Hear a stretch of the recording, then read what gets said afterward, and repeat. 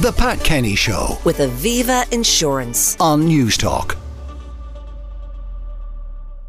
Has told the government it plans to reduce staff by 400. Part of the Donnybrook campus may be sold and some of the top shows may be outsourced.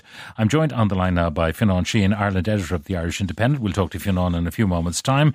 But first, Emma O'Kelly, who's Education Correspondent for RTE and also Chair of the Dublin Broadcasting Branch of the NUJ and Vice Chair of the Trade Union Group in RTE. Emma, good morning. Good morning, Pat.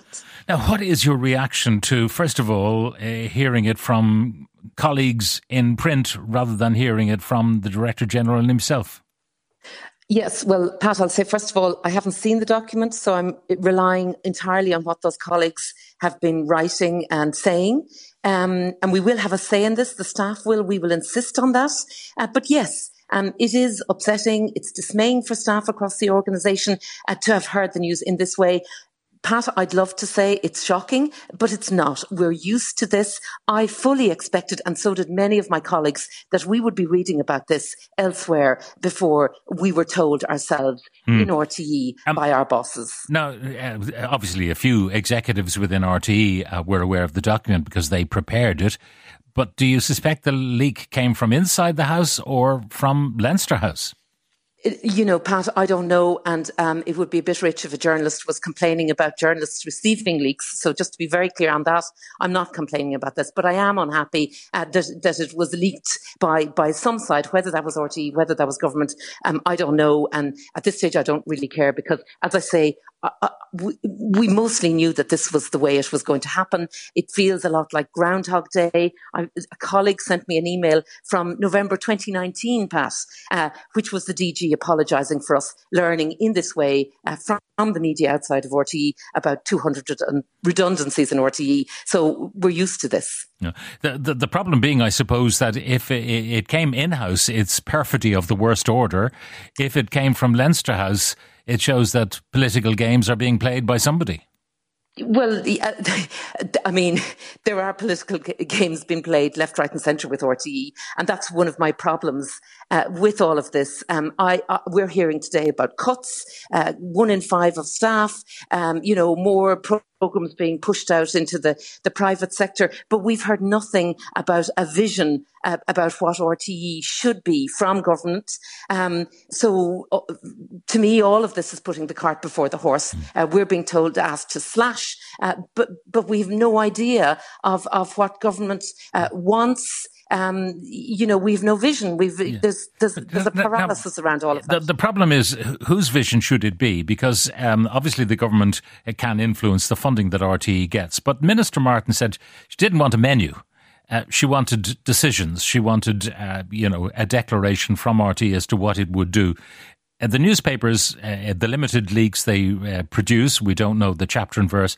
There may well be at the top of this document a vision from Kevin Backhurst of what he sees. But that doesn't make the news. Aspiration is not great news or hard news, but redundancies make hard news. Flogging off the campus, that's hard news. Outsourcing programs to Cork, that's hard news. So that's what the journalists, even if they had the whole document, they wouldn't bother with the vision. They'd go for the hard fact.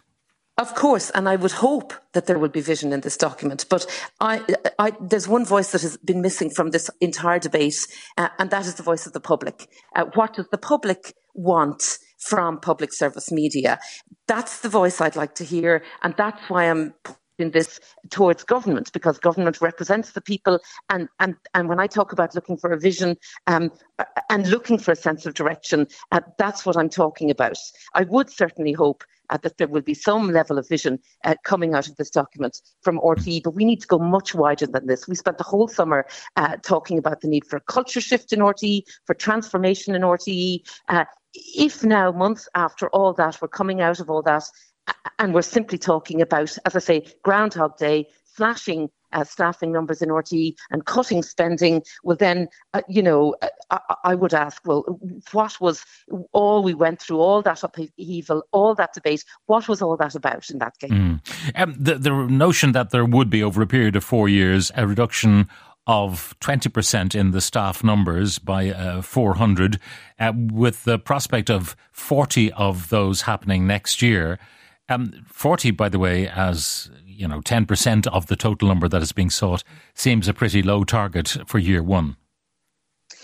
Well, yeah, but again, you see, that depends on funding as well. Even for people to go, you need, unless you're talking about, presumably we're talking about voluntary redundancies, and voluntary redundancies cost money. So presumably that's why that is the case. But going to the wider issue, like 1 in 5 staff being lost from across the organisation. I mean, people are kind of going, we just can't begin to imagine where those cuts will come from. And that goes to another part of what we're reading about, and that is the increased number of programmes that are going to be, or increasing the number of programmes to be coming from outside. Now, I don't know if it's to 50% or by 50%. That needs to be clarified. But that is also potentially very, very worrying, because I'm asking, and other people are asking, does that mean that programmes that are currently made in-house by creative people in proper jobs, with proper pay, with things like maternity leave, with holiday pay, are those same programmes in years to come going to be made in a kind of gig economy? And this is no disrespect to the independent sector, by the way. Many of my friends work in the independent sector and they do great work. But are we going to be replacing, secure, decent jobs with decent working conditions, with people working, from project to project, Well, Emma, the hot water that RTE got itself into over treating people who were effectively fully employed as not being fully employed. So perhaps they're trying to avoid that pitfall by, making more and more, pushing more and more people into the gig economy, and then depending on the government to make rules for the gig economy, whether you're delivering pizzas or whether you're making programs. We've fought long and hard for decent terms and conditions in RTE. It's a tough fight. But when conditions fall in RTE, they go through the absolute floor in the sector surrounding it. And I'm not even really talking about people who currently work in RTE. I'm looking to the future. And we want RTE to be a home for talented, for creative young people who aspire to work in the sector. And we want them to have decent working conditions. And if the stuff is being outsourced, though, clearly it'll mean fewer bodies are required to create the programmes within. I mean, is that the logic they're following? Make fewer programmes in-house, therefore fewer people, more technical people, more artistic people, more creative people work outside what we used to call the factory. Well, that's what I can only imagine, because I can only put those two things together. Incredible reduction in staff coupled with this commitment to dramatically increasing the number of programming coming from outside. I mean, that is basically privatising a lot of what RTE currently does. It's sending public money into a pretty unregulated private sector, and that is extremely worrying, especially, as I say, for young people coming in. Also, we're asking the question, will some staff in RTE take, decent redundancy payments and then step outside of RTE and continue to do the same work that they did in RTE with the cushion of redundancy payment for a private company? Yeah, that is what has happened in the past. Yes. I mean, you had people who were on cameras, for example, who were on staff, and then all the OB units were got rid of, and many of these cameramen got very useful work outside as freelancers. Yes, and they can do it because they have the cushion of a redundancy payment. But again, I'm talking about young, talented people coming into this industry, people who, will hope to have families, will hope to pay the rent, hope to get mortgages. How will they fare in a sector that has been will be rife with the kinds of conditions that we're talking about. I know you're under time pressure, but I'll ask you just two further things. Talk of selling off stuff on a part of the site, and I've discovered through Seamus Dooley actually that the RTE canteen is a listed building, the RTE radio centre is a listed building, the RTE office block is a listed building. I don't know what they're going to sell. Yeah, I mean, I do think there's a problem there, and I'm not speaking from any particular attachment to the campus. No, and you can't. That office block is tired and old. Can't afford to live anywhere close to where they work because of property prices. So, by the way, there's an awful lot to be said for moving more of what we do out to places like Cork and Limerick.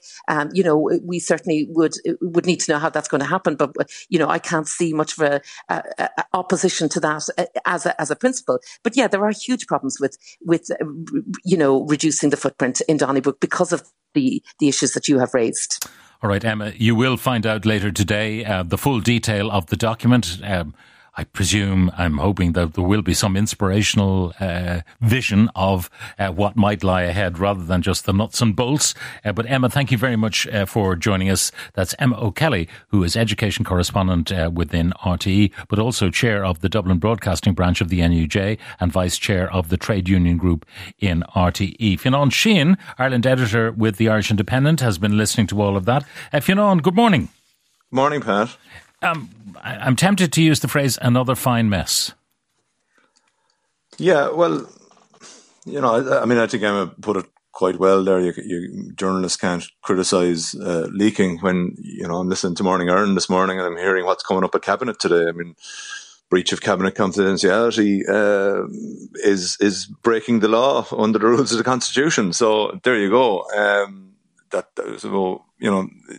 The details emerged yesterday, some of the headline figures, and we're obviously waiting to see, what's the meat underneath there in terms of setting out what is the prospect for RTE in terms of its delivery of public sector and public service broadcasting to the public. So the public are still going to be asked to pay their €160 TV license fee. What are they getting for that in return? And that'll come down to the fact that a series of reports now in recent years, external reports, have said that RTE has been asked to do too much. The remit is too broad. They're spreading themselves too thin, and this is actually resulting in a downward spiral in terms of the public losing trust. Then they lose money. Then things can't be done as well. Then the public lose further trust. So what's going to be done to stem that flow? Their difficulty at the moment is that there was a financial crisis within RTE even before the payment scandal emerged during the summer. So a plan like this was going to happen anyway. It's probably just far worse in terms of the headline figures because of the shortfall in cash now. Now, the problem is that RTE does a lot of things that, all of us will use, like their website, their app and so on, and there's no paywall. On the Irish Independent website, there is a paywall. A lot of the content is so-called premium, and you don't get it unless you go behind the paywall and pay for that stuff. Does that irk people in print media that RTE is doing so much for nothing? Well, I mean, I suppose it is being subsidised by the public, and RTE would always argue that is their role. I suppose that has expanded across the course of the last 10 to 15 years. We saw a situation a decade ago where RTE wouldn't put the names of journalists who are writing stories on their website because they felt that perhaps they'd be straying beyond their remit under the TV license. That has changed as well in recent years. So that's kind of expanded and it's never really been set in stone. I think part of what people are going to be looking for under this vision for the future is accountability. So what does the license fee payer get in return for their €160 and what is being paid for out of commercial revenue? Yeah. And it suited RTE an awful lot. And they did take advantage of the fact that the two pots of money were mixed. And therefore, when question marks arose about their expenditure or their activity in a certain area, they were able to turn around and go, oh, sorry, commercial sensitivity, we can't tell you that. The classic example being the €2 million lost, which ultimately the license fee payer will pick up on from Toy Show the Musical, because the argument from RTE all along was, we can't tell you how much that is going to cost because of commercial sensitivities, and we've got commercial partners and so on and so forth. So, don't forget though that RTE was an early investor in Riverdance, and eventually it sold out its interest, but it made pretty nice cash in the early years of Riverdance before it sold out its interest. So had, and I know it's unlikely, had Toy Show the Musical been a smash hit, it might have been a nice little earner last Christmas. Turned out it was, for all sorts of reasons, inevitable that it wasn't going to be a smash. And you were at an event 10 days ago chairing with Moya Doherty said, such risks have to be taken and you have to see what will work and learn from that. And fair enough. The issue I'm talking about here is not that RTE shouldn't. I mean, RTE can put on programs and spend a lot of money on them, and they don't become a hit with the public, and therefore they don't give a return. What I'm talking about here is basically a standard being set down where the public are actually told, here are the two different balance sheets and here's what you get in return for that. So you're paying for children's programming and news and current affairs in the Irish language. That's coming out of your licence fee. But the two Johnnies go to the pub. That's from commercial revenue. So that's a I mean, it would be relatively simple to outline the contribution that commercial revenue makes to any programme, because you know what advertising surrounds it, you know what its costs are, and therefore if there was a shortfall, for example, much has been made of the Sunday game. Now, I don't know whether that washes its face or not, but the commercial revenue attached to it, the costs attached to it, including the rights to the GAA, you could look at that and say, well, 50% of that actually is paid for by the ads and a sponsorship maybe, and 50% comes out of the licence fee. Do you want us to continue? Because if it's to come out of commercial revenue alone, it's non-viable. That sort of equation, transparency, it could be quite simple. Yeah, it give you some sort of split. Speaking of the Sunday game, it is one of the shows that has been talked about in terms of outsourcing to the independent production sector, because basically what we'll be getting today is a signal that half of what RTE does from now on will not be done in-house. So, I mean, I was watching GAA Fihid 3 last night on TG Cahir. That's an outsourced production. So you're basically got a company that secures the TV rights, does their own commentary and analysis on top of that, and puts that out as a programme. So we will see if that's the kind of thing that Kevin Backhurst is envisions today. Fair City also been talked about in that regard. Is there a particular reason why it has to be produced on the RTE lot, or could it be done elsewhere and RTE buy it back then from those producers? I'm a bit mystified as to why Cork would be upgraded or whatever to make more programmes. They do Dahi and Mora, and they do, I don't know, one or two other things, but there's not much going on there. And a lot of the programmes, the live programme, there's very little of it now when you think about it in RTE, besides news and current affairs and the Late Late Show, and a few more. Diluting that lot down to Cork might not make sense when most stuff is done in post-production, and a lot of it is done initially on the laptop until the final edit. So, anyway, I'm dying to see the document. The point was that it didn't. Not everything had to be done out of Donnybrook. There are other regional centres. Look, there's also it's a clever move to talk up Cork, Limerick, and Galway as places where additional work can be done, because Dee Forbes' plan 4 years ago was talking about shutting down Limerick and shutting down Limerick FM, and predictably then the politicians in the Midwest reared up and you had to do a U-turn. So you're not getting anywhere, basically, if an RTE plan was to come out today and the headline out of it is RTE to centralise everything they do out of Dublin 4 and to hell with the regions. So it's a politically clever move on Kevin Backhurst's part that he's going to be saying there's more being done elsewhere. It reduces the amount of political backlash that you're going to get. All right, Fionnan, we shall see after the document is made public sometime this afternoon. The staff will see it at midday, no doubt at 30 seconds past midday. Many of us will get copies of it. But anyway, thank you very much, Fionnan Sheehan, Ireland Editor with the Irish Independent. Thank you very much for joining us. The Pat Kenny Show with Aviva Insurance. Weekdays at 9 a.m. on News Talk.